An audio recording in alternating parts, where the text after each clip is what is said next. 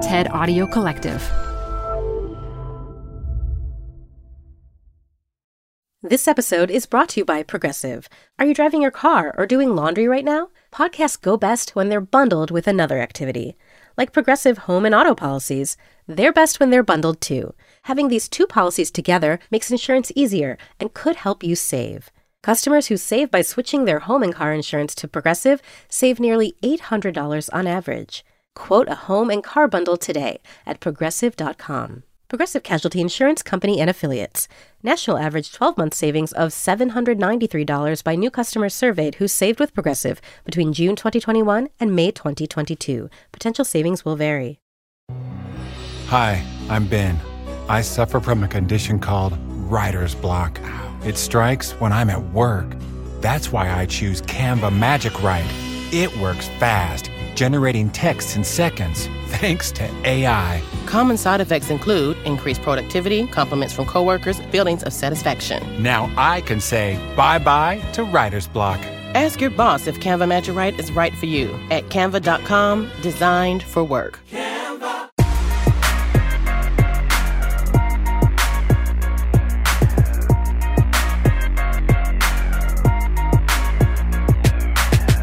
Hello, everyone. This is After Hours. I'm Felix. I'm Mihir. And I'm Sarah. Welcome back, Sarah. Great to see you, Sarah. Thank you guys so much for having me. You are literally just back in country, right? Yes, I've just come back from what has become a regular hiking trip in the UK, in the English Lake District. Ooh. I actually remember a long time ago, we talked about your fascination with the Lake District, and you've been doing this for many years now, no? I've been doing this trip for many years with an interruption for COVID and then yes. maternity leave.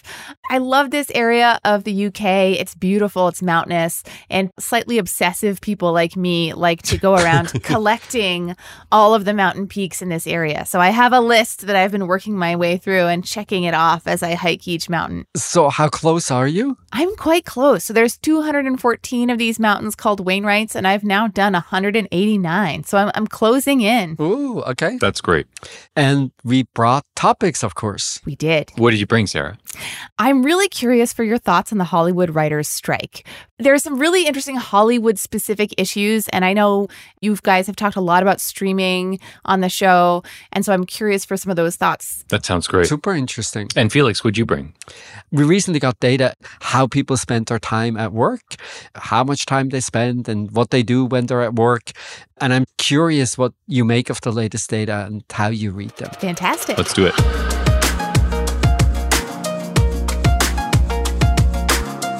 So, Sarah, the writer's strike, what's on your mind? Some of the complaints of writers in Hollywood that have led them to strike are things like low pay. They want some regulation around AI. They want some guidelines on this very Hollywood-specific thing called mini rooms. There's a lot that's going on here that I think reflects broader concerns about the labor market, broader challenges that managers face in managing this kind of talent. And implicit in all of this is a recognition that talent's very important. Yeah. Without writers, what are we going to put on TV? Terrible reality shows. Endless reruns. Yes. So I'd love to have your thoughts about it. I'd love to know what you find especially interesting and striking about the strike. I have to confess, there is a part of the negotiations that I'm very comfortable with, and then there's a part that always make me a little uneasy. How do we share the benefits? How do we measure the size of audience? How do we even measure financial success? I think it makes so much sense that you would try to negotiate, and maybe if negotiations break down, every now and then you will see a strike. The part that is much more problematic for me is when we try to figure out how exactly we're going to work, in particular in areas where it's not so clear what the role of technology is going to be. Take, for instance, minimum staffing levels of writer rooms. One of the demands is that it's never less than 6 people. And then as episodes get added, I think it's 1 more person per 2 episodes, up to 12 people. That strikes me as not very smart. And so it's a mix of things that I think, yes, that's exactly right. You should negotiate really hard. And then it's also a way of fixing the production process itself, which I almost always think is a mistake. I think that's so fascinating, Felix. I share your basic distinction, which is in some sense efforts to fix working conditions or fix production processes is often problematic. And in this case, it feels like a back door to addressing the economics, which is effectively by having minimum levels of people, we're going to guarantee some income for the broader profession. Mm-hmm. But the interesting thing to me about this is those economics have changed in part because of the nature of streaming. They tend to have these shorter seasons. It used to be network television, you had a 20-episode season. And in streaming, you don't. You have 8 or 10. And then the really interesting difference is on residuals. Writers used to make a really fantastic living on residuals, and streaming has effectively killed the residual because they don't share really any data on how many people watch something. Yep. So it's very difficult to have a residuals contract. In a way, this to me feels like a real reckoning for the streaming revolution, which when times were fat and happy, there's a lot of money sloshing around. And then writers are like, this is great because Netflix is like writing the checks, right? And then what I don't think anybody really came to terms with was, wow, actually the economic arrangement changed. Mm-hmm. We're not getting residuals and we're not getting the same actual number of jobs. So that feels like, wow, they kind of gave away a lot during that process and now they're trying to get it back. And I think that's super interesting. Yeah, it's interesting that you mentioned the number of episodes because that's something I had noticed as a viewer but not concretely thought about how it would affect people's compensation, especially these high concept dramas. They can actually be years in production. They can take a long time to ever come to the screen. And then they do, and it's like an 8-episode season. I could see why the writers feel like they're being asked to do more and then getting paid less, which I think is like a very common complaint in a number of industries right now. I think the broader lesson of all this is you have creative folks who have been treated as partners in the production process. Both in terms of the back end of residuals and in terms of the way the entire project evolves over time. And they're basically getting treated more and more like piece rate workers or gig workers. So the underlying theme seems to be, I used to be a partner and now I'm just a costly input to your production process. And they don't like that. I think what they're trying to say is either that's a way of assuring my economics, or they're trying to say, Felix, you don't know how important I am to the creative process. That's the high-minded version of that argument. But I think the larger issue is just this sense of, I'm not a partner in this production process anymore, and I'm a piece rate worker, and I don't like that. And by the way, my absolute level of compensation is also considerably lower than it used to be.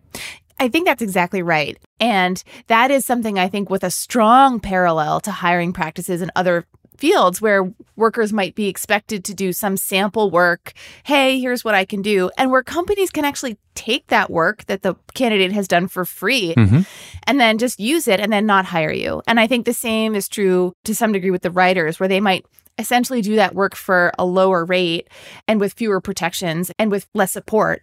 And then the studio can say, okay, thank you for that. We're going to take that and we're going to run with it. Oh, but we're not going to hire you. This sort of auditioning for a job where you're sort of working at a cut rate or even for free is something that a lot of knowledge workers have really soured on. So one of the ways in which this is an issue across many companies, not only in Hollywood, is that it's surprising to see how many companies don't have a clear sense whether their recruiting processes are working the way you would hope they work. I think the data says about a quarter of companies have systematic processes in place. I would have thought that's basically every company has the kind of data. And it turns out that's not really true. And distinguishing between your story, Mihir, where it's really in the best interest of producing amazing TV, we have the practices that are in place, or distinguishing that from my story that maybe we've gotten used to doing things in a particular way and there might be not a special reason why that's the right way to do it. I think we can only know the answer if A, you run the experiment, and B, you know whether the way you generally hire writers and then everyone else in the economy is really working. It also strikes me just how much hiring companies have to do and how many new jobs these writers have to search for.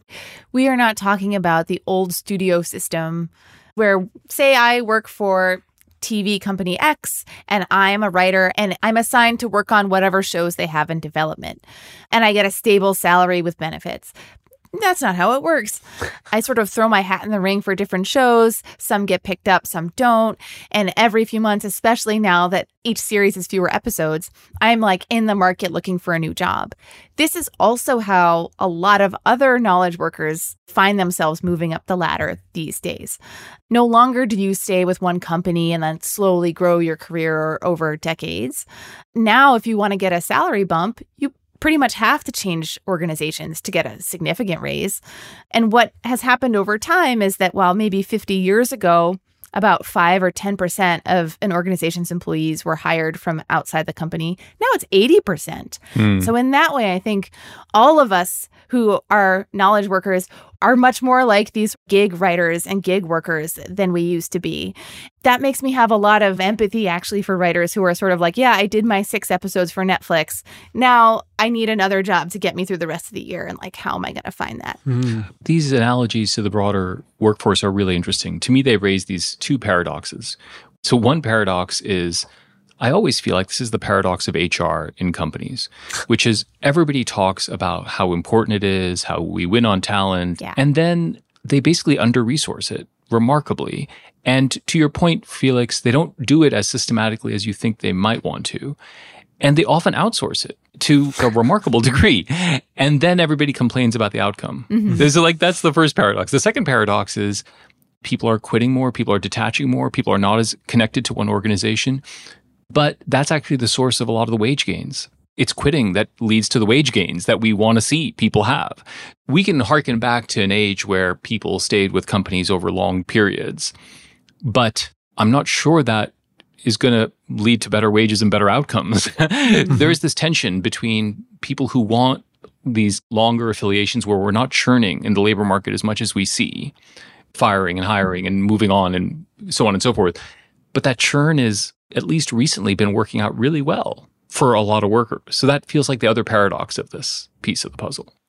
Hiring insiders versus hiring outsiders. To the extent that it's an information problem, it's just really hard to figure out how people will work out. And we can run these tests, but maybe the tests are not all that informative. Yeah. You would think all of this would point us towards promoting more from the inside, which is exactly not what we do. And that's the flip side of the workers having to go from one place to another in order to get the high bump. In part, that also reflects companies' tendencies to hire outsiders as opposed to promote from within. I forget the exact fraction now, but it's an astonishing fraction of companies where jobs, when they first get posted, they either get posted at the same time as you see them if you're not in the company, or sometimes they even get posted publicly before you have any chance as an insider to apply for these kinds of companies. And if it's really true that the information problem sits at the heart of this, we are just not so sure who the best person is, and then we're just not so sure about the work arrangements that are most productive, you would think both of these arguments will point us towards hire more from the inside, promote within. That's really the way you solve some of these information issues. It's too rational, Felix. I think the paradox is we want world-class talent. We want to have the best people. And if we do a lot of promotion from within, we're relying on initial entry of candidates to be really good. And if that screening process is not great and is not very good at discerning talent, then the preference for internal promotion is problematic. And so if you think instead, I don't screen that well upon entry, I really just want to access talent pools broadly, then you're going to end up in the world you're in, which seems okay, except again, what ends up happening is you outsource it. That was actually the part of this that I didn't fully appreciate, Sarah, is just how much firms have come to outsource the recruitment function. And that is fascinating to me because it goes against this whole logic that we care about our talent and our talent is our most important thing. And then we rely on others to do it for us. And that inevitably leads it to be more transactional, weakens ties between workers and employers, and leads to the churn that we see. And then everybody gets upset about it. But they initiated it exactly for reasons that were well thought out. Yeah. They've outsourced it to recruiting firms. And then at the same time, they've also laden down the hiring process with endless rounds of interviews and so many different screening tests. And then at the end, they have no idea whether all of that work was worth it. It's gone mad. I like your point, Mihir, about maybe if we want the very best talent, it cannot always be found inside the organization. But I think it's also just true that if you are not fabulous at hiring, you will be lucky sometimes and you will be not so lucky other times. Absolutely. Since you have a good track record and the corporate hierarchy is what it is, it's fewer and fewer people that get to climb the ladder. If only you promoted the very best people you have today, that's probably a selection that is quite competitive with your semi-random shots at hiring outsiders that sometimes work out and sometimes don't work out. Mm-hmm. One of the other paradoxes here is that people learn the most within organizations. So when you change organizations, you become in some ways less valuable, even though you're getting paid more money. On the one hand, if you did hire good people and you always promoted from within, you would have a lot of knowledge about those candidates and they would know a lot about the organization, do a very good job. But they would almost certainly all be underpaid based on the current way that we allocate raises to people. The other thing I just think is interesting to come back to the writers' strike is the way that there is this tension in work between work that is supposedly interesting and prestigious and creative and work that pays well. The CEO of Warner Brothers Discovery, David Zaslav, had a comment that love of the work would bring people back to the negotiating table. And I think it was maybe taken a little bit out of context, but you could sort of see why. This idea that like, oh, well, you just love the work, so we don't have to pay you that much. And that is something that I think has really taken over a lot of conversations about interesting knowledge jobs, that this idea that you have passion for the work, you're committed to it, and that sort of pushes you forward in your career, even if the pay maybe isn't that great. Although on that one, Sarah, I'm a little more sympathetic in the following sense, which is it does seem clear that all jobs have pecuniary and non-pecuniary benefits. And in some jobs, those non-pecuniary benefits are large. Now, I assume what he's getting at is I get to see my name on the credits of Succession if I'm a writer, and all my buddies text me and they're like, oh my God, that scene you wrote with Shiv was amazing, right? Or you get to hang out with a bunch of actors and actresses. These are all benefits. And this kind of goes back to our unpaid labor conversation, where there are a lot of those unpaid benefits of working in certain jobs. And that, I think, is something that's worth acknowledging. And creative work has always had that component to it. That is true. I think I'm also trying to get at something slightly different from those non-pecuniary benefits that you listed, which is that this idea that if you are intrinsically very motivated to do the job, if it's meaningful, if it's fun, that you should somehow get paid less money. But maybe you're the exact kind of person who should make the most money. That's a writer speaking, Felix. Yes, it is. I know, guilty as charged.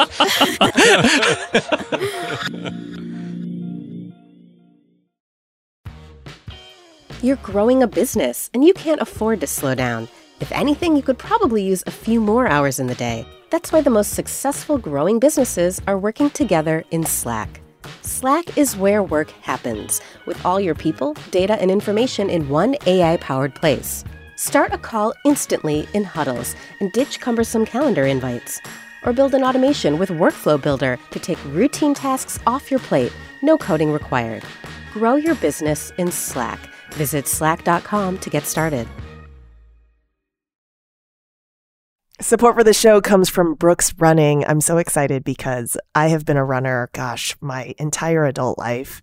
And for as long as I can remember, I have run with Brooks running shoes. Now I'm running with a pair of Ghost 16s from Brooks. Incredibly lightweight shoes that have really soft cushioning. It feels just right when I'm hitting my running trail that's just out behind my house. You now can take your daily run in the better than ever Ghost 16. You can visit brooksrunning.com to learn more.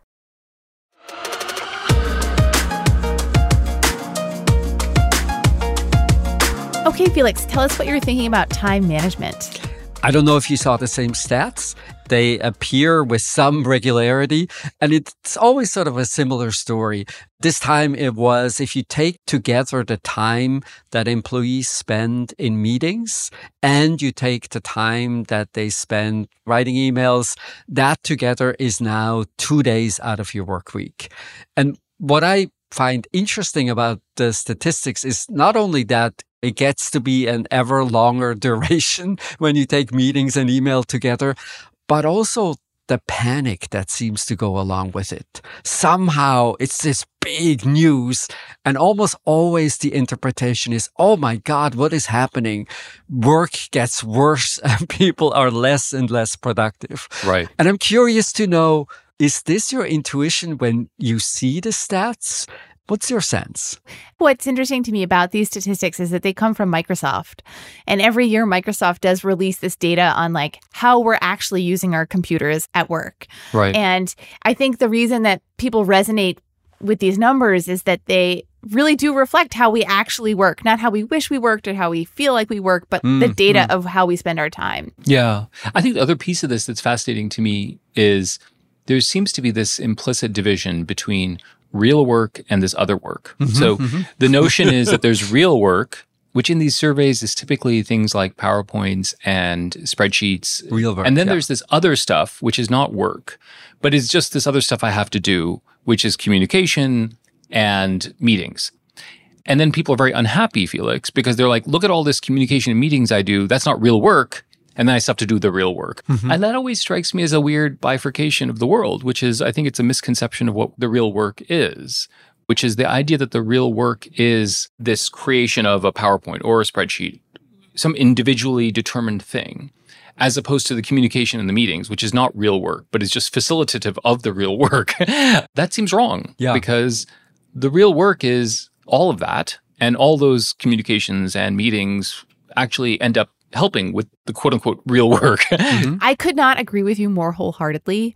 And in fact, I think it's really vital to recognize that email and meetings are real work, because otherwise we sort of give ourselves license to be bad at them, to send emails that are not clear, to be in meetings that are way too big with no agenda. I think those things are obviously work. And if we take them seriously as important tasks, then we actually give ourselves permission to get good at them. Yeah, that sounds exactly right. And also recognizing that what you're doing when you're in meetings and what you're doing when you write to others, that kind of alignment, that kind of coordination, that is a really important part of people's jobs. And if you really don't like that part of your job, maybe you shouldn't have the managerial responsibility that you have. You can look at the very top. Our colleagues, Nuria and Porter, have done this fascinating survey where they looked at tens of thousands of hours of CEO time and tried to figure out, looking at people's calendars, a little bit like Microsoft does, trying to figure out how do they spend the time, what do they do. And then not surprisingly, when you think about the role of a CEO, where most of it is about alignment, where most of the work is about coordination, they work really long hours. It's about 62 hours or so a week. So these are intensive jobs. And then sure enough, 60% of all that time they spend in meetings, and about 25% of that time they spend doing email communication. So this is exactly what I would expect as you go up in the corporate hierarchy. Those functions become more important. And if anything, I would be really worried if you spend a lot of time doing quote unquote real work alone in your office.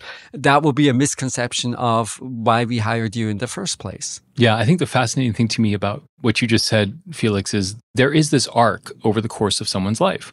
You'll see this with finance in the following way, which is you'll have young people who will like finance because they like the analysis of understanding a company, or they like the deal. And then like 5 or 10 years later, they're like, I don't get to do that anymore. And I'm basically managing people. I just want to do the thing I do, which is finance, which is picking stocks or buying a company or analyzing something. And the reality is that is the arc. Yeah. The arc is that over time in this kind of organization that, as you pointed out earlier, Felix, is kind of narrowing, your tasks become different. And the thing you began doing is not the thing that you end up doing. Yeah. And you have to be okay with that. And it's much more likely to involve exactly the things you're describing, Felix. That, I think, in the end, is the question I'm curious about. All of this makes a lot of sense to us, that your careers change, that coordination becomes more important. So why the dissatisfaction? In a sense, that's the heart of the puzzle. So I'd expect people to look at the data and say, yeah, that's exactly right. A big part of my responsibility is coordination. And as a result, I spend it in meetings and doing email. Where does the dissatisfaction come from? I think it's a kind of self-fulfilling prophecy. And I don't know which part comes first, but we think of meetings and email as not our real job. And that kind of gives us permission to be bad at them. It gives people permission to have flabby meetings where there's too many people, where there's no agenda, where the boss comes in and just starts talking about how their weekend went, and then you leave without deciding anything because you don't take it seriously as like part of your job to be good at this meeting. Yeah. And so as the result, we think, well, that was a waste of time.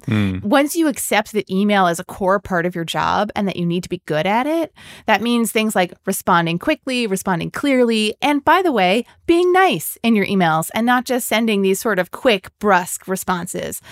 And it also gives you permission to ignore a bunch of emails that have nothing to do with you and just delete them. And so I think that if we take seriously that these tasks really matter, then we give ourselves a way to break out of the doom loop and spiral up to a place where they have more value. That's very interesting. And my second thought about this and where the despair and dissatisfaction comes from is that because we don't see this as real work, when managers are assigning tasks, they're assigning tasks as if you have 40 hours to spend on them instead of 20 hours because the other 20 you're in meetings or doing email.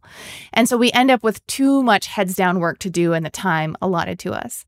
I have 3 unconnected thoughts. The first is just to give a shout out. This is why Francis and Anne's podcast, Fixable, is so interesting because they really take this stuff very seriously. Yeah. And they really try to fix things. I've really been drawn to it because they actually tackle these issues exactly. The second thought is that old quote, hell is other people.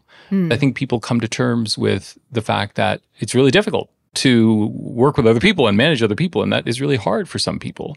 And then the third is, I think the real hard question, Felix, that you're asking is, yeah, but why the disappointment? Yeah. Why aren't your eyes open to what this is? I think one is the shifting nature of responsibilities. That could be one explanation. And then the second explanation is maybe people just expect too much. Their expectations are out of whack with what the job can deliver to them. In the study that our colleagues did on the CEOs, I saw 2 practices that are not a full explanation of the dissatisfaction, but maybe say something about how things go wrong, how you're seduced to adopt a mix of work that in retrospect, you're a little less than perfectly happy. Right. And so a first practice that many of these CEOs have is that they use a longer term agenda, that they have a set of things they want to accomplish, say, in the next quarter or in the next month or so. And those points on the agenda become immutable. They have priority. You will make time to pursue your agenda. And by the end of the week or end of the month or end of the quarter, you will have completed these projects. And basically, if push comes to shove, everything else goes, but my agenda stays. And I thought that's sort of a smart and effective way to think about time allocation. If you already know, to your earlier point, Sarah, there's going to be a million pressures and you're going to be pulled back and forth and sideways, that you have a core task that you want to see accomplished. And if that's the part that is fixed, I think you might end with an allocation of time that you're happier with. I think that the way that you could use that if you're not a CEO, but just sort of more of a peon, is you can also sort of use that to have a conversation with your boss. These are the tasks I have to do. This is the amount of time that I have. So I've achieved 80% of what you asked, and hopefully that's good enough. And if it's not, I'll try to get to the next 20% next week. Yes, it can translate into many types of jobs that you have a particular part of the agenda that always will have priority. And then the second trick, which I found very interesting, is when you schedule alone time, the question is not so much how much can you schedule? Is it 4 hours? Is it 5 hours? Is it 2 hours a week? But one of the downfalls is if you have very short durations of alone time. Because if I give you only half an hour, what are you going to do in half an hour? In half an hour, you'll do email. If I only give you 15 minutes, what are you going to do in 15 minutes? In 15 minutes, you're going to do email. If I give you 2 hours, you think, oh my God, 2 hours for email, that feels way too long. And you're more likely to do something that is closer to your agenda that you want to accomplish. So both of these things struck me as interesting work practices that perhaps have the potential to make you happier with the mix of work that you did when you look back.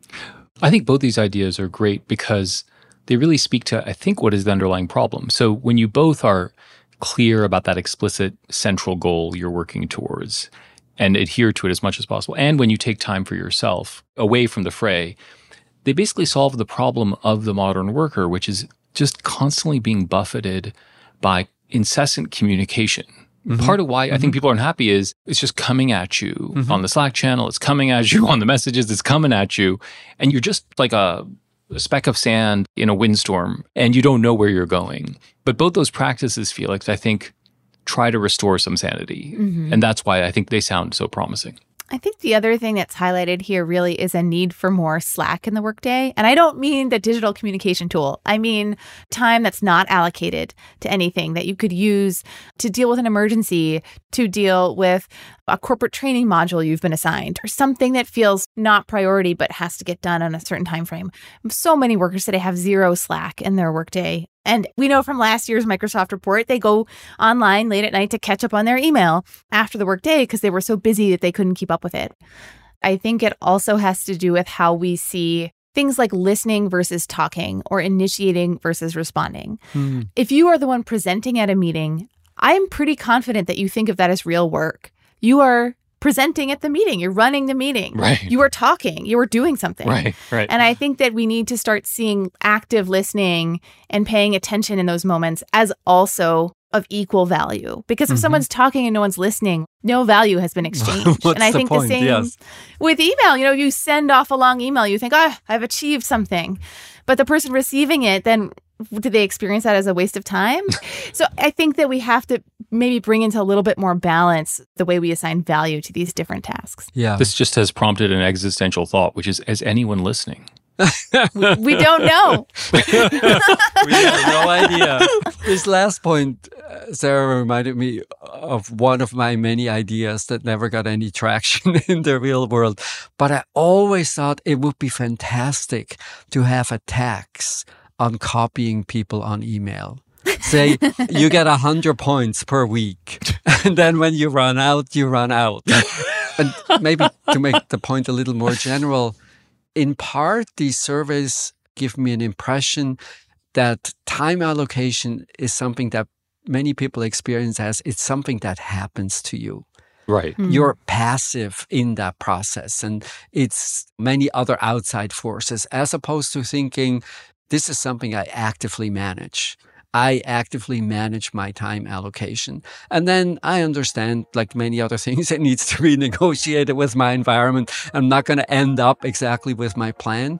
But without that plan, I think it's so much more likely that you look back and you think, well, I didn't really do what I truly wanted to do. Right. It's less of a speck of sand in the maelstrom and more of like a kayaker kayaking down the rapids, if you will. Or a hiker discovering mountains of the Lake District. Plodding forward one step at a time. Breathing very heavily.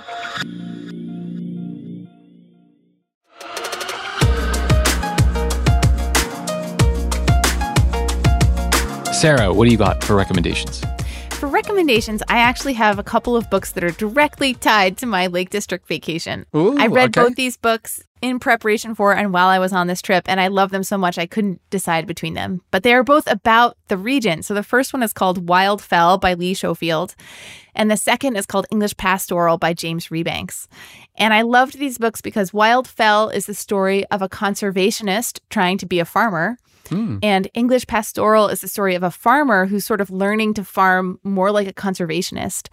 And I found the topic of farming in this region super interesting, and the way that subsidies and macroeconomics have shaped farming in England to be super fascinating, but also the science of how it's actually had this incredibly difficult impact on the landscape and on the soil and on the fertility of the soil. And reading them sort of back to back was a super interesting way to just immerse myself in the topic and the area and to learn a lot about flora and fauna and sheep. So I recommend them both. Fantastic. That sounds wonderful. And can I ask, you're carrying books when you're hiking? I left them in the hotel. The heavy, thick hardback books, I left it in the hotel while I was out on the fells. Very good. Very good. Felix, what do you have? I had a chance to at least start writing a case about the South African company, the Discovery Group, which you might know as a health insurance company that is built around this notion of shared value. It's super interesting. And then a couple of years back, they started a bank. And so my case is about the bank and the extent to which shared value plays out in financial services. But the reason why I'm giving this background, I had an opportunity to visit South Africa as a result. And my recommendation is jollof rice. It's a fried rice dish that you see on almost every menu. The places I went to, it was everywhere. And what's truly fascinating is the description on the menu always sounds the same. And then depending on the country, the region, depending maybe on the mood of the chef, who knows exactly, it's really transformed in interesting ways. It's incredible variety. So if you have a chance to go to any sort of African restaurant in your neighborhood, it's probably on the menu, and it's the thing that I would order first before I would order anything else. Wow. So just to triangulate, is it a little bit more like a fried rice one might get in an Asian restaurant, or is it crispier, or is it actually still soft? It's not crispy. So it's similar to a rice that you might get in an Asian restaurant. It's typically spicier and it feels more flavorful. And people have definite preferences of what they think they really like. So I've had experiences where I thought, oh my God, this is the best rice I have ever had in my life. And then the person I was with, I said, I'm so sorry, we went to the wrong place. This rice is terrible. And it was mostly because it was so different from how you've gotten used to eating the rice. So if you have a chance to check it out, many versions, many varieties, and definitely worth a culinary excursion. That sounds great. Yeah. What did you bring me here? So I have kind of maybe 1.5 recommendations. So one is I want to double down on a show I've mentioned before, but never really recommended. Just in passing, I mentioned Barry, which is this HBO show with Bill Hader. And it is in its final season, and it is going out with a bang, literally and figuratively and everything. Oh. I love a show that knows how to end, where things just spiral and spiral more and more out of control, as opposed to trying to coming to some kind of tying it up nicely. So that show is just fantastic. And then my other recommendation, I've often recommended puzzles and games. And of course, during the pandemic, we saw this profusion of games. They were almost all verbal, based around words, like spelling bee or Wordle. Yeah, quite remarkable. Yeah, but actually, numbers are fantastic. And the New York Times has a new game called Digits. Digits is really, really fun. You get 6 numbers, and then they give you a target number to hit by using some mathematical operations. It starts easy, and then it gets harder and harder. You have 6 in a day. It's just a lovely little device. So I recommend Barry and Digits for you. Wonderful. And this is it for today. Thank you everyone for listening. This was After Hours from the TED Audio Collective.